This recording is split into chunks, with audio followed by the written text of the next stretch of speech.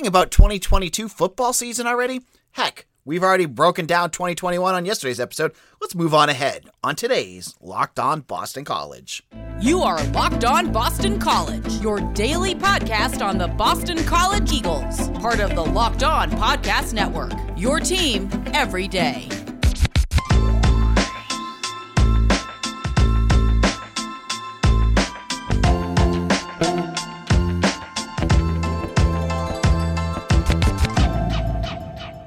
This is Locked On Boston College. Thank you for listening. This is AJ Black. I am the editor and publisher of BC Bulletin. Today's episode is brought to you by NetSuite. NetSuite is the #1 cloud financial system to power your growth. Head to netsuite.com/LockedOnNCAA for special end-of-year financing on the #1 financial system for growing businesses. So on yesterday's show, if you have not listened to it, we talked about the 2021 season, gave a full recap. And as I said, next week, we're going to have Mitch Wolf on to talk about individual performances, grading out players. We'll get into all the nitty-gritty of details and awards for different positional groups and things like that. We'll get into that next week. But we're going to wrap up the 2021 season for a second and look at 2022 just for today's episode because, let's keep things fresh. We already talked about the past. Let's move to the future. And that's what we're going to do today. So looking ahead, what are some of the storylines that could impact Boston College in 2022? Now, I wrote about this on BC Bulletin on Wednesday, but I wanted to flush it out, give you a fuller picture of some of the things that you're going to want to know about heading into next season. The number one storyline has to be the health of Phil Jurkovec, right? At this point, he'll be fine. Like in terms of his wrist, his hand, whatever he hurt, should be 100% healed at that point. But that's not the big picture here. I'm expecting him to be 100% when they face Rutgers in the season opener. It's, can he stay healthy? Now, Jurkovec, he plays violently. Like Hafley likes to say that. Like he's a guy that he is not afraid to shrug off hits. He takes hits all the time.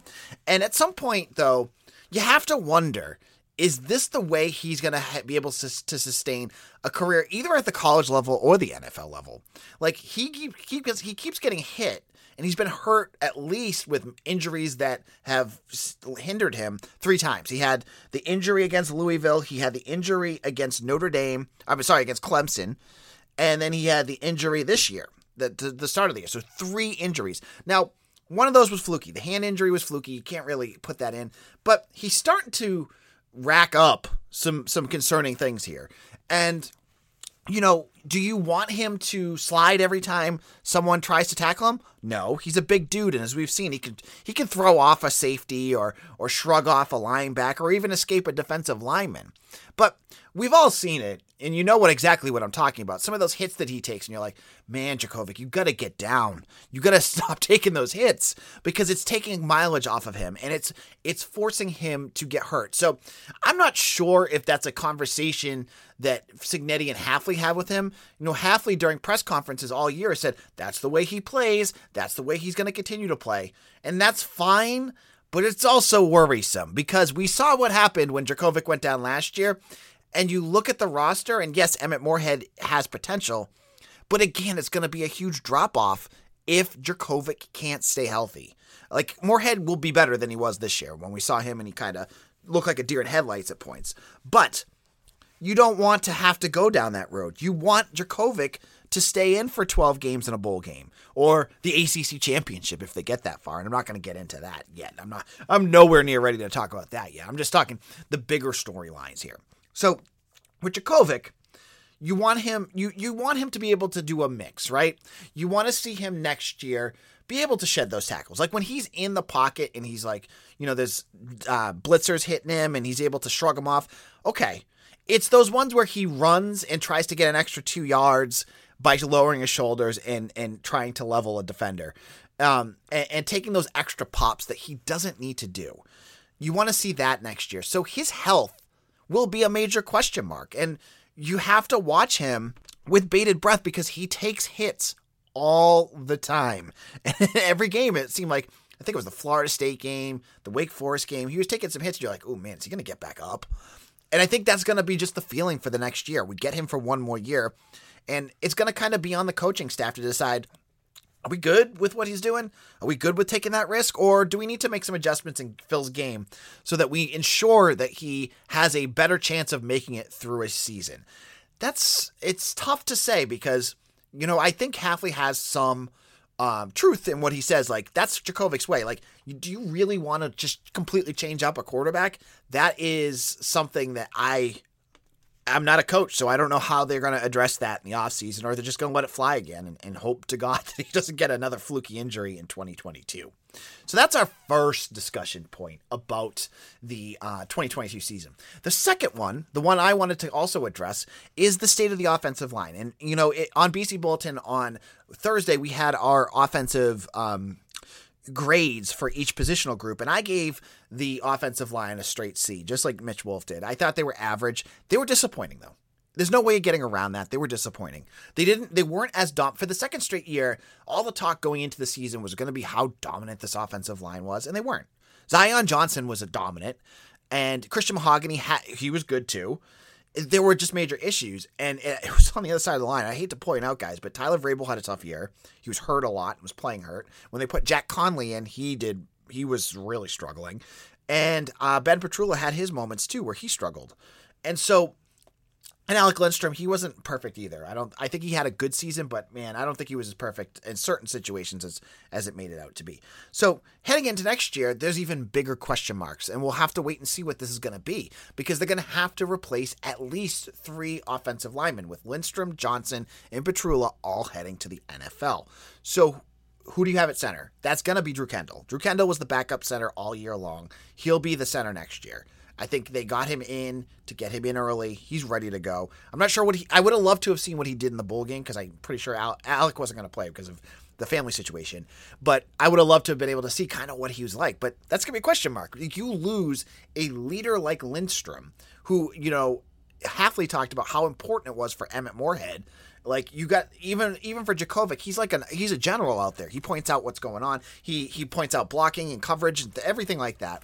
And you bring in a redshirt freshman, that's a big drop-off. That's a big thing to worry about. So that's a big concern. Then, replacing Zion Johnson is a bigger deal than many people think. He is one of the best guards I've seen Boston College have in years. I mean, as much as that offensive line struggled, he never did. As much as you want to say that the whole offensive line struggled, he didn't. It was guys around him that were really struggling. He didn't really make mistakes. You never heard him getting called for penalties. He let up, I believe, 0 sacks on himself by himself. So he was good. And now you're replacing him with Ozzie Trapillo, who I believe is a sophomore next year. So again, you're going from first, second round draft pick to unproven sophomore. Again, big concern there. Big worry. We'll have to see what happens. And then that third position, is it going to be Jack Conley? Is he ready? Hafley talked specifically about how good he thought he looked, but when we saw him play, he struggled hard, and he was a major liability out there. Again, that kind of encompasses all these kids like Kendall and Trapillo. When they get live situations, they're going to struggle at first. So are they going to struggle next year? And does Hafley try to get one more grad student to kind of fill in one of these slots so he adds a little bit more stability in there? I mean, he offered the kid from FIU that ended up in, I think LSU or one of the Southern schools. He offered somebody, so he's clearly looking at offensive linemen. I'm not sure how high that is on his priority, but it might make sense if you have a spot that's you want to get like 3 guys out there, and then you can kind of fill in the other 2. I mean, that's good. I mean, if you were worried about Conley, right? If you're like, ooh, what I saw was not what I think is going to be the best outcome for our team, then maybe you go and get a transfer and be like, okay, maybe Conley needs just one more year of seasoning. I'm not sure, but that's kind of one of the other things that we're going to look for. And so that's going to be a major question mark. The whole scheme around that offensive line, along with the new faces, it's going to be a major question mark heading into 2022, and we'll have to watch during the spring to see what happens there. Now, in a moment, we'll chat more about some of these storylines for 2022. But this is it. The putt to win the tournament. If you sink it, the championship is yours, but on your backswing, your hat falls over your eyes. Is this how you're running your business? Poor visibility because you're still relying on spreadsheets and outdated finance software. To see the full picture, you need to upgrade to NetSuite by Oracle. NetSuite is the #1 cloud financial system to power your growth. With visibility and control of your financials, inventory, HR, planning, budgeting, and more, NetSuite is everything you need to grow all in one place. With NetSuite, you can automate your processes and close your books in no time with staying well ahead of your competition. 93% of surveyed businesses increased their visibility and control after upgrading to NetSuite. Over 28,000 businesses already use NetSuite. For the new year, NetSuite has a new financing program for those ready to upgrade at netsuite.com/locked. Again, head to netsuite.com/locked for this special one-of-a-kind financing offer on the #1 financial system for growing business.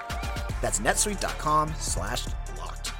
This is Locked On Boston College. AJ Black here. If you have not done so already, the best Christmas present you could give me is to head over to do two things. Go over to iTunes and give me a 5-star review. Tell everyone why you like Locked On Boston College. It really does make a difference, and those little reviews help push us up in people's searches. So go over to that and give us a 5-star review. I've noticed a few ECU fans, I think, are starting to try to tank my rating. So if you guys want to battle back and give me a few 5 stars, that would actually be really appreciated. The second part is, as I said before, head over to youtube.com, look up Locked On Boston College, and hit the subscribe button. It's free.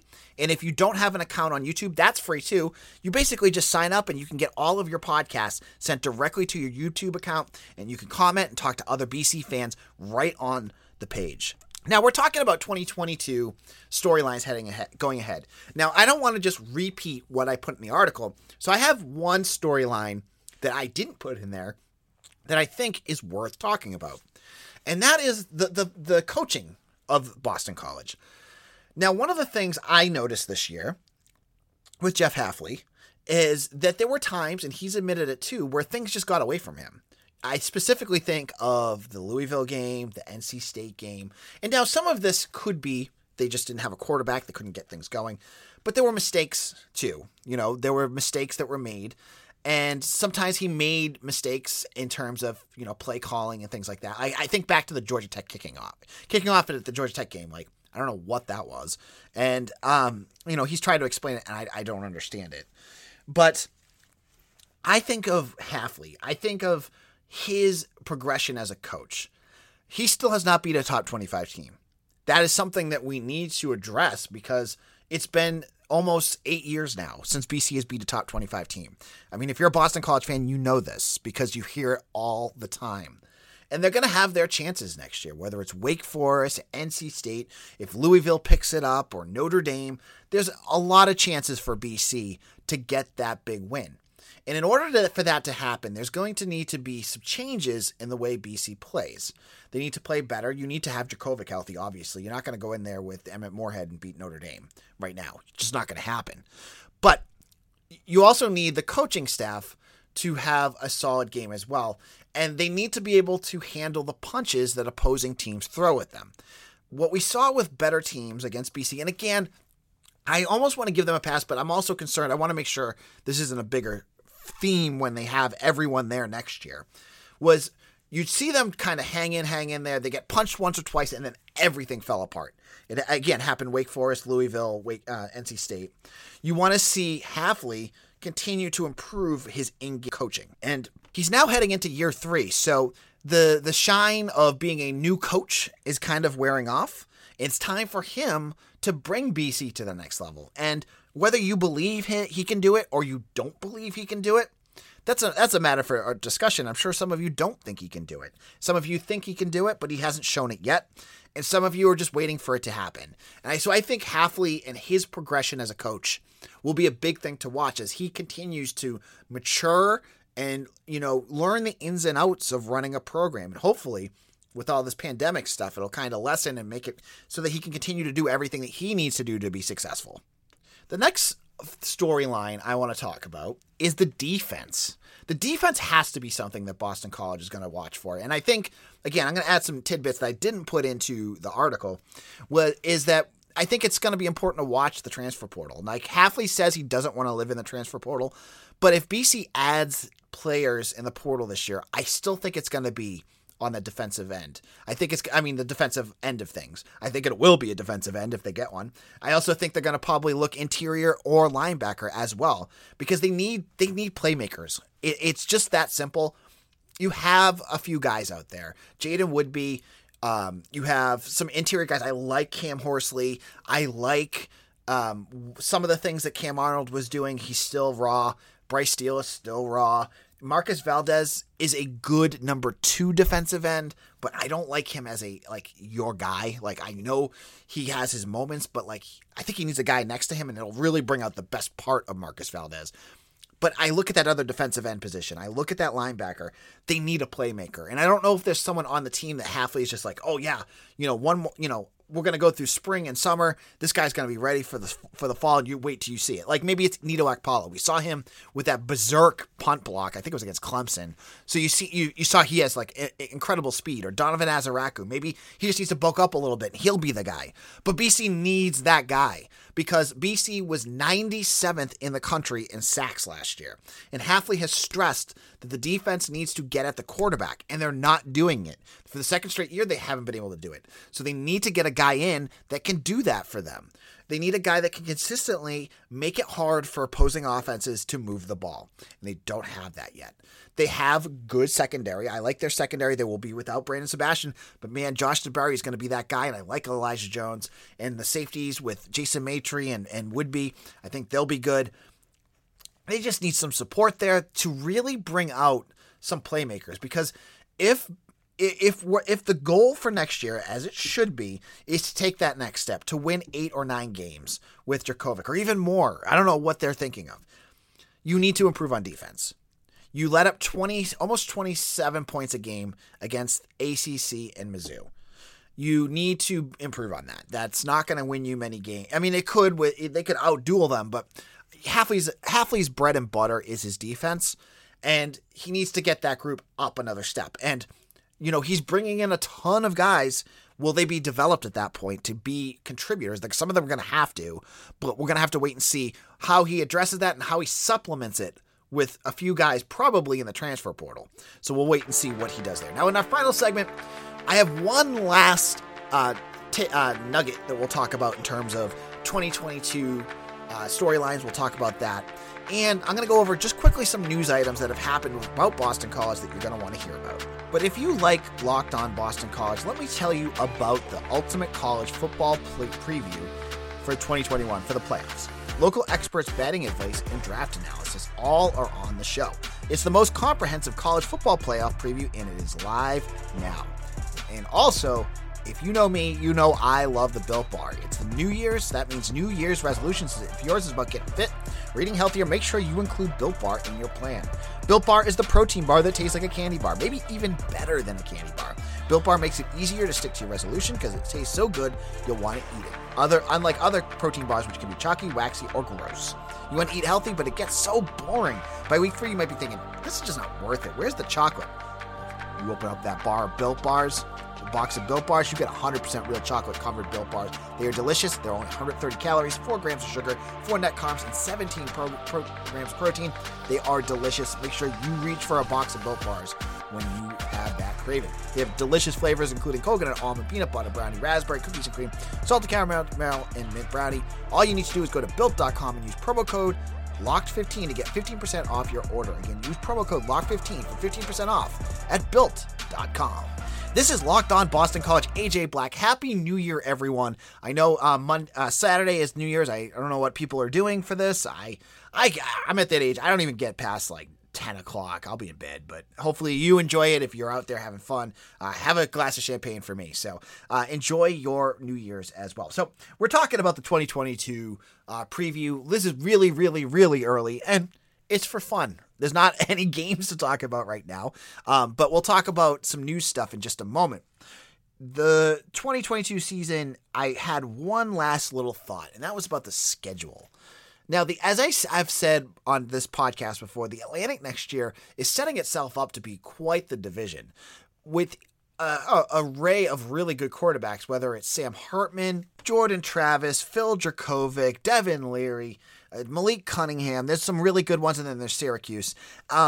But it's going to be a really good division, and I think that's going to really leave up to some really tough games for BC. Their defense, as we mentioned before, are going to have some big games to stop some of these quarterbacks, which they can do The offense is going to have to play their part too to keep guys like Leary off the field like they could not do last year. But I'm looking at some of the other games that BC has. So looking across the conference to their coastal games, I think it really lines up nicely for BC. Virginia Tech is a gigantic mess right now. They have a new coach, the former defensive coordinator from Penn State, and I got to see it to believe it. I'm not really sold on him, but whatever. He could figure it out. But the bigger thing with Virginia Tech is they had a ton of guys either enter the NFL draft or enter the transfer portal. So this is a team that's going to be rebuilding next year. And if BC is playing well, this should not be a tough game for the Eagles. And I think they play them in Blacksburg.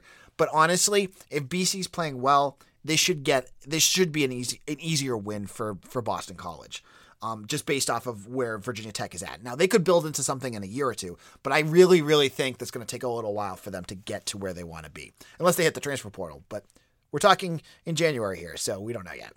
The second game is against Duke. And Duke, if you followed ACC football this year, was awful. I'm just being frank. They were terrible. And I don't see them getting much. They're just like Boston College. They're a team that develops players. It takes a little while. Mike Elko was a great hire by the Blue Devils. I loved that hire. He's Texas A&M's former defensive coordinator. He has ACC roots with Notre Dame and Wake Forest. So I love that hire. I thought it was a great one, but it's going to take him some time. So Duke had one really good player last year, Mateo Durant, their running back. He's gone. Now the cupboard's bare, and Elko's going to have to take some time to get that going. I think this is a game. I mean, if any game, I think the Coastal itself is going to be weak, but Duke is almost as good of a home run win as you're going to get. So I like that, which is good because the out-of-conference schedule, I think, is kind of sneaky tougher than last year. I thought BC had a really easy 2021, out-of-conference schedule. You had the 3 cupcake games. You had Temple, UMass, and Colgate. You knew going into the season that no matter how hurt Dracovic was, none of those 3 teams would hold much of a fight. And credit to UMass, they did. But BC won those games easily. And then they played the bottom of the SEC in Mizzou, and that was a hell of a game. But that was, again, the bottom of the SEC. So you replace Mizzou with Notre Dame. Notre Dame was a borderline playoff team. They just hired Marcus Freeman, their new head coach, who if I was going to vote for my most impressive hire of the offseason, I love Marcus Freeman. I think he's going to be an absolute legend by the time he's done, whether it's at Notre Dame or someplace else. Good hire for them. They're going to be going all in the right place. So they're going to be a massive, tough game. And it's on the road in South Bend with Dracovic playing at the place he used to play at. So that's going to be a hell of a game to watch. But a major spike in difficulty from Mizzou to Notre Dame. On top of that, and I can't believe I'm going to give them credit for this, Rutgers is actually going to probably be a tougher game than many people think. Greg Schiano is doing an excellent job on the recruiting trail. The team, obviously, they're playing in a bowl game because they were right at the brink. They were 5-7 this year. Now, they're probably going to get smoked by Wake Forest, but it's Rutgers. They got to a bowl game. That's good for them. So this team, I still think BC should beat, and I'm not really that concerned, but it's a tougher game. It's a Big Ten game, and they're turning into a Big Ten team. So Rutgers, the first game of the season, well, it could be a tough one. And even if you look at just the FCS games BC's playing, Maine is infinitely better than Colgate. Maine has been a good FCS team. So that could be, they're not going to hang in there, but I don't expect them to beat them like they beat Colgate, 51-0. Maine could hang around or make a few stops here and there. Could be a tougher game.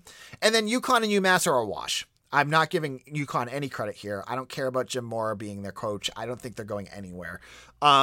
So that's just a wash. I actually probably stepped down because I thought UMass played BC better. But it's at the rent. I mean, they played at UMass too. So I don't know. That game's a wash to me. I'm not going to consider that. So it's interesting. It's a tougher out-of-conference schedule, easier cross-divisional, and a little bit tougher in the division. So we'll have to see how that all plays out, because when I talked to Dan Rubin from BCEagles.com, one of the things he says is it's pointless to point at games that you think you're going to win because it never lines up with what you think.